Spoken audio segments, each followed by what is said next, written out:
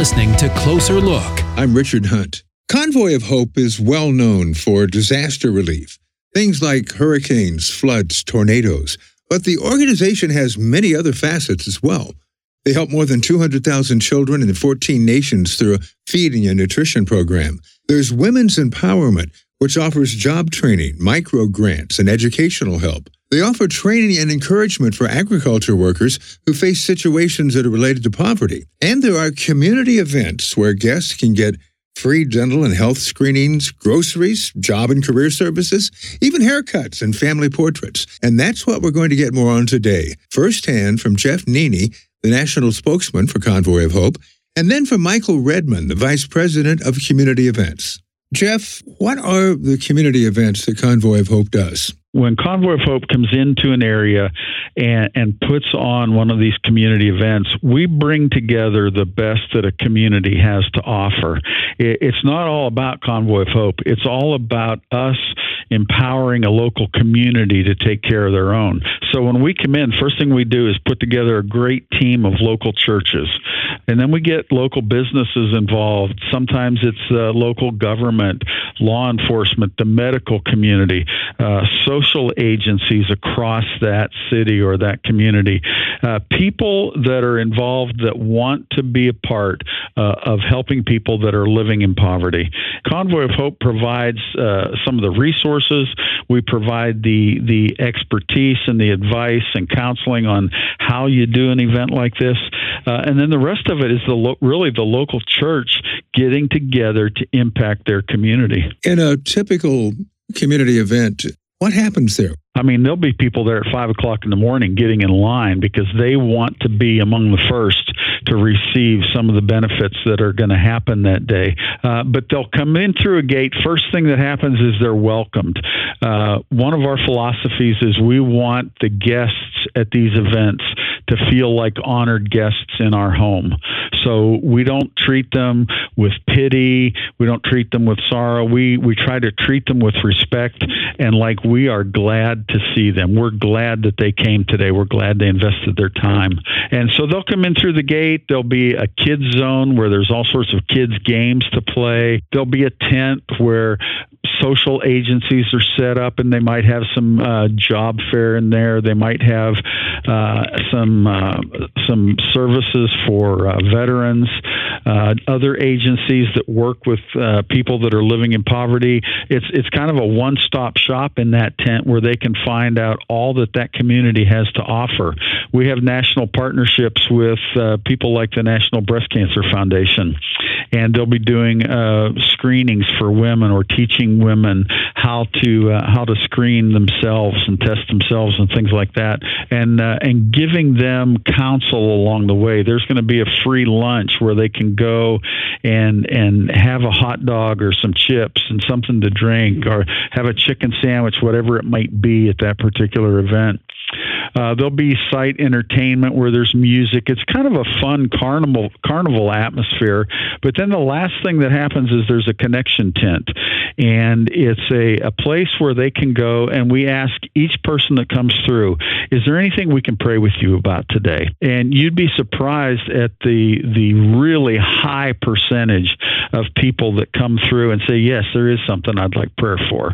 And then they'll go into that tent, and we have pre-trained people that will, say, for example, attend a church that's in that area. We try to connect people with a church that's close to where they live, and then those people will follow up on the guests that they pray for. It's not a once and done kind of a thing, but for us, it's about getting that local church to be involved in people's lives and giving them the tools to do that. Also joining us is Michael Redman, Vice President of Community Events. It sounds like there's a lot of planning that goes into something like this. Yeah, when we go into a city, we ask the leaders of that city that have invited us in. We'd like to have 9 months to about a year out from the event to really plan, but also build relationships within that community.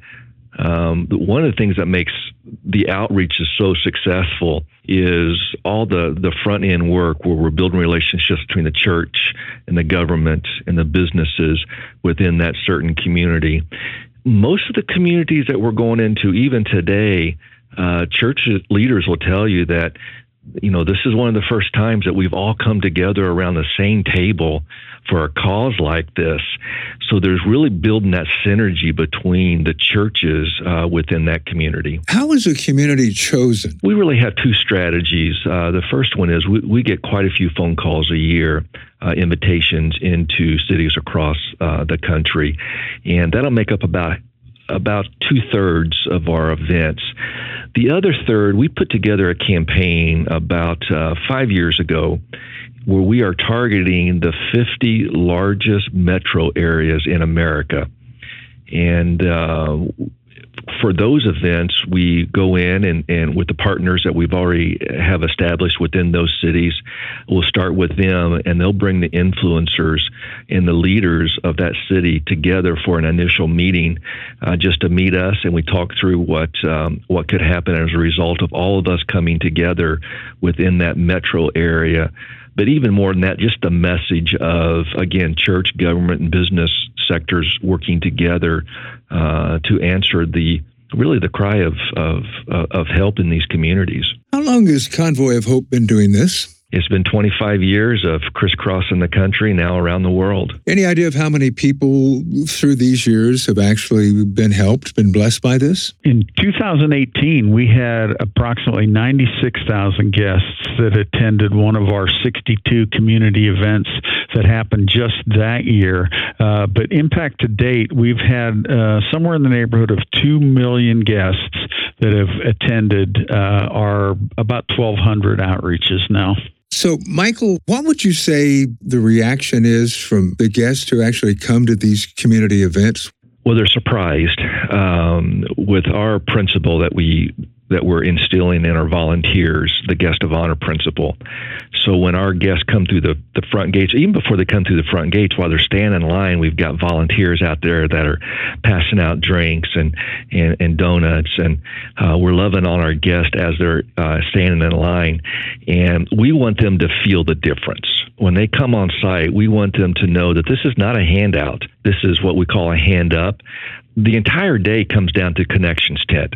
So when the guest comes on site, there's going to be about 20 different services that they can participate in, activities.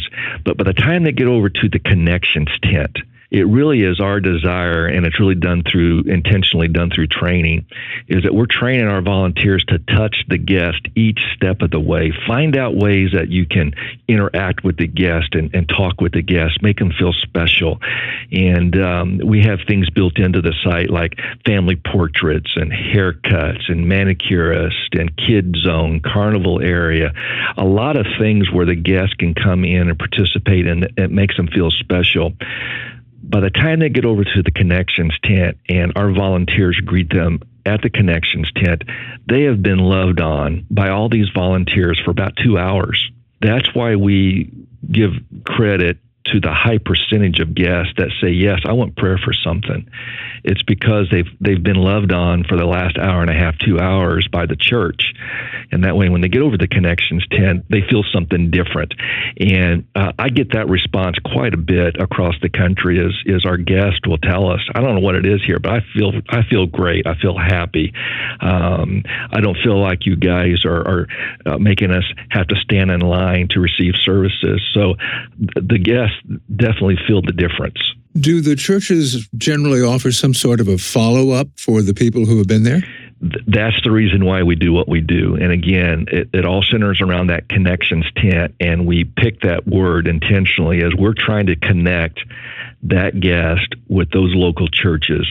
And that's one of the reasons why we want as much time up front before the event, so we can train the churches in follow-up. We can train them on programs and the initiatives that they can do after the outreach event.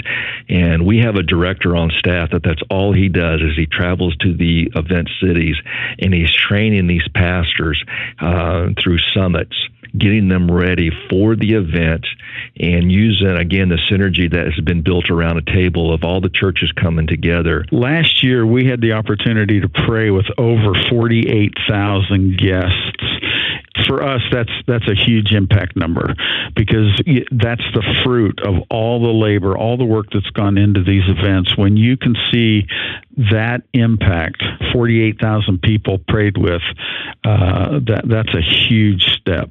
When you are praying with someone who has been blessed at one of the community events, do you also find that their heart is receptive to accept Christ as their Savior? Absolutely. And we call it a connections tent for that reason. There's a connection that happens between that guest and that person that's sitting there in a chair and praying with them and talking with them. Those guests come in there, and when they're asked, they'll open their heart, and they just pour out what's inside of them, what's going on in their family, what's going on in their life, what they would like prayer for.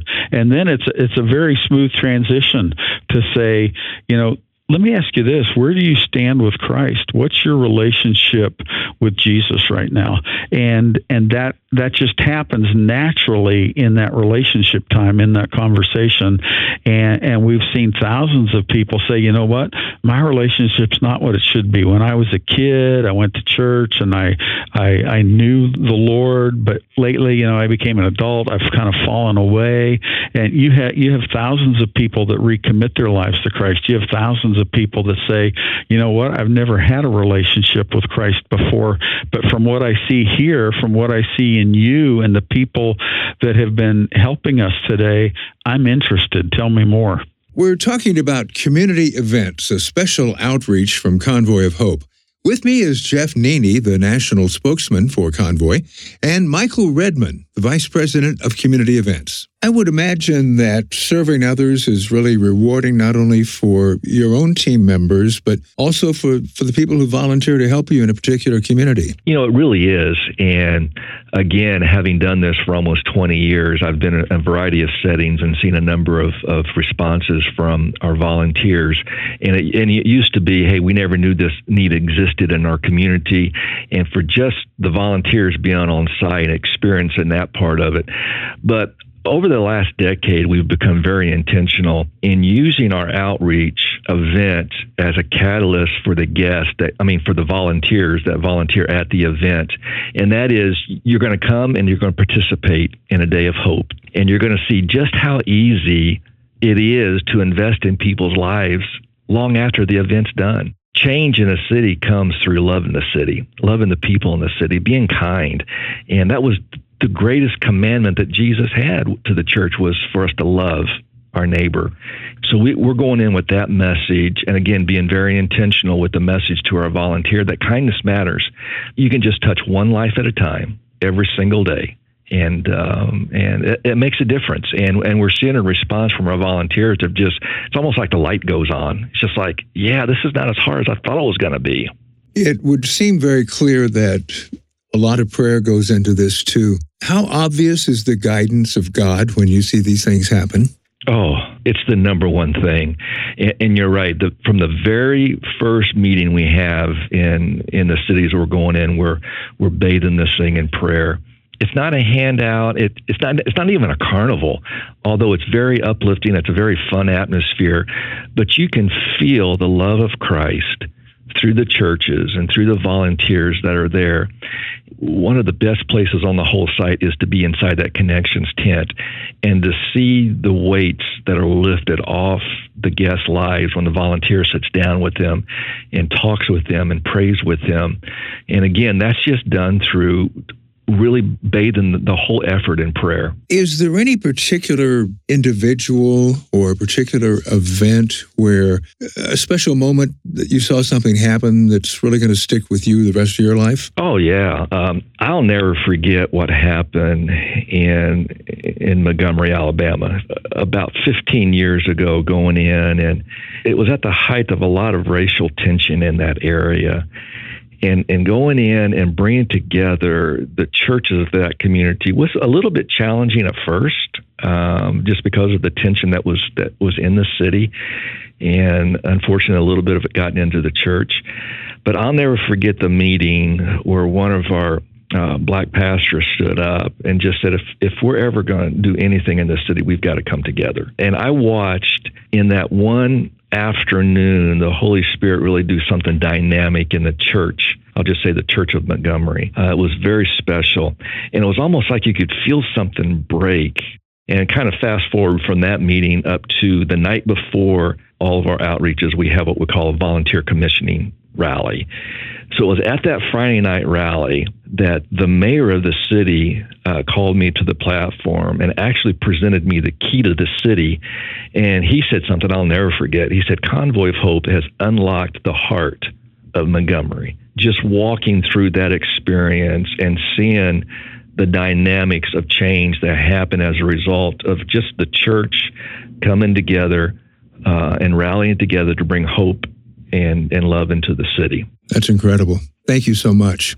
So for someone who's listening to this particular interview and they're interested in either taking part as a volunteer, getting their church involved, maybe trying to say, hey, we got a good city here that needs some help, what should they do? One is if they wanted to just send us an email at info@convoyofhope.org and tell us that, hey, we'd like to talk to someone about having a community event in our community. We'll take that email, pass it along to Michael's department, and they will run that down and start trying to sort through all the steps in that. Another thing they could do is talk to their pastor, try to get their church on board. They can start building a coalition with maybe friends that attend other churches, start talking together and dreaming of a way to make it happen, and then contact us. Jeff Neeney, the national spokesman for Convoy of Hope, and Michael Redman, who's the vice president of community events for Convoy. Guys, we appreciate your help in sharing this particular outreach, and I know you credit God every step of the way. Oh, Richard, it's our pleasure. For a closer look, I'm Richard Hunt.